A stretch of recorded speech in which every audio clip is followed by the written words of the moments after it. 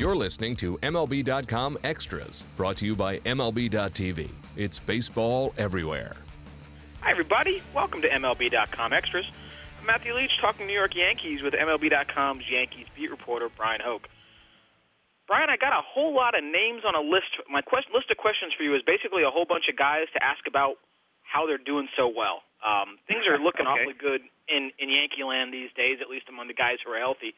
I think the guy who intrigues me most is Mark Teixeira, who has really gotten off to a strong start. Is this just a matter of him finally being healthy?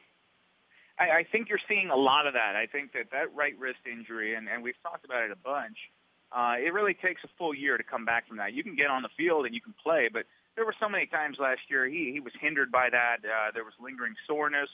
He doesn't have any of that right now. I mean, he preventatively ices it.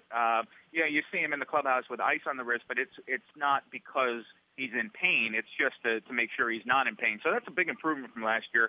One other thing that I think is notable, and you look at the 9 home runs now, last year, if you threw him a fastball up, there was a good chance he wasn't going to get around on it. He'd foul it back. Now that wrist is so much stronger. He's getting around on those pitches, and he's punishing a lot of them.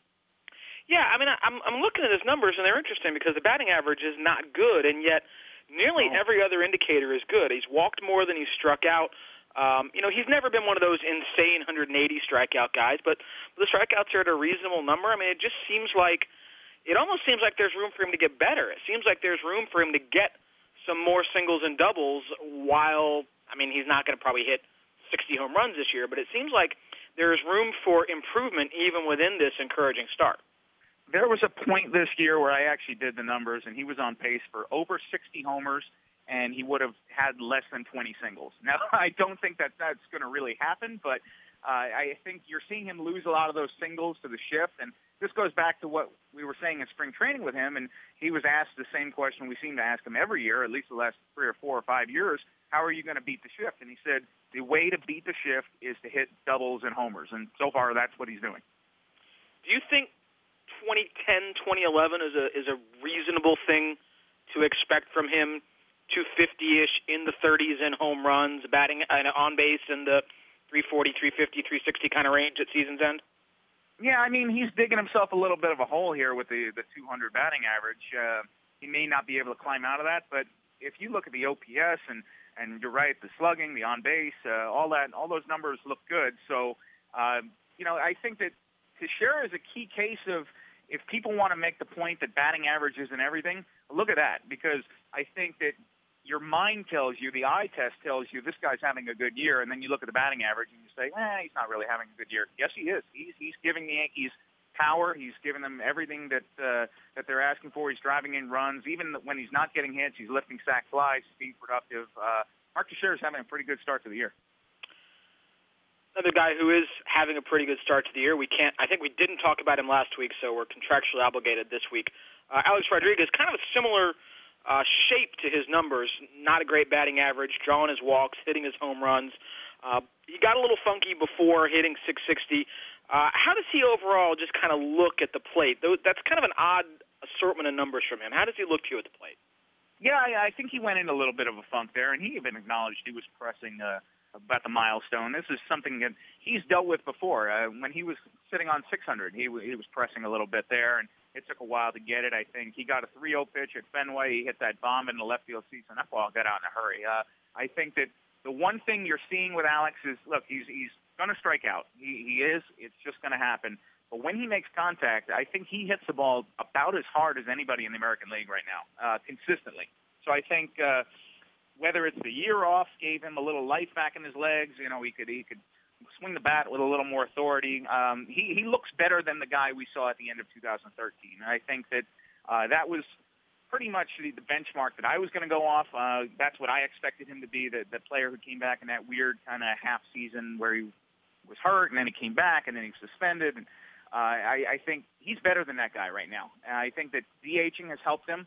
That's probably keeping him a lot fresher. He's hardly played in the field at all, which is basically the way the Yankees had envisioned it. But they know he's there if they need him to step in at third or at first, and he's done that a handful of times, and I expect that to continue. But if he can stay in the DH role and good communication with Girardi continues, there's no reason why he can't continue to be this level of productive player for the rest of the year.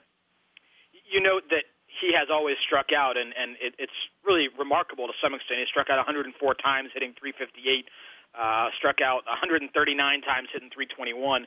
So it's always been there. But do you sense any degree to which he's maybe trading a little contact for power consciously? I think he probably wants to kill the ball. I think that's what you're seeing with 660 and why he was stuck on that. I mean, there was that game against the game at the stadium, the extra inning game. I even forget who it was against, but he went 0 for 6 in that game, and you could tell that he was coming out of his zone. He was chasing pitches down. I think that if he can stay within himself and put his A swing, as he calls it, on the ball, the results more often than not are going to be productive. The Yankees are very satisfied with what they've gotten from Alex so far. I think that not only has he been productive on the field, but he's been a good citizen in the clubhouse. And one thing that jumps out at me is what Brett Gardner said at Fenway. And Gardy said that a lot of his teammates have come up. A lot of the guys on this team have not played with A-Rod. A lot of those players have come up to Gardner and said, he's a lot different than I thought he was going to be. So I think that that's a good sign for the Yankees. With what that relationship, how bad it looked, the fact that he can come in there and it's not a toxic environment, it's actually a productive environment. He was helping out Didi Gregorius at shortstop. I think that Alex wants to rewrite the story as much as he possibly can, and so far he's taken advantage of that opportunity. Excuse me, not just this year, but over recent years, and look, I was around him some when he was real young. He was never a bad guy, but do you think that his clubhouse presence has been misperceived over in recent years? I mean, again, none of us really know what these guys are like on the bus, on the plane. That's the truth. But do you think that people have, outside that clubhouse, outside the Yankees, have maybe had a misperception of what he's like as a teammate, as a guy in the clubhouse over several years? Well, I've never really heard that Alex is a bad teammate. If anything, it's the converse. He's been very generous with his money, with time, with helping out younger players. Before Didi, I can remember him with Robbie Cano and Melky Cabrera and Eduardo Nunez and taking these guys, especially the Spanish-speaking guys, and taking them under his wing and showing them what it is to be a young, rich, famous professional athlete in New York City in your 20s. Not that he played here in his 20s, but he's seen enough of it. So I think that I think the problem with the perception of Alex is a lot of us only see what comes through the media, especially the fans at home. And a lot of times, Alex has been difficult with the media. I think that he has had to watch his words carefully. I think that there's been a lot of times where he's put his foot in his mouth. There's been a lot of times where he's been places where he shouldn't be. The tabloids, obviously, anything he does will sensationalize it. So that you've seen more back pages with him than you probably would with other players. I think that between the white lines, A-Rod is most comfortable. I think that that's the place where he really excels. I think that he knows baseball inside and out, and it's been a treat. Now this year, he's been a little more forthcoming with his analysis. I think that he's trying to maybe not step into the captain role, but be a leader and come back and be a positive influence on the team. And when he decides to break down a play or maybe expand upon what is going on between the lines, I think that he sees things that other people don't see. I think his baseball IQ is off the charts. I think that it's when he's not between those white lines that he can get himself into trouble. But thus far this year, he has seemed to be a different person.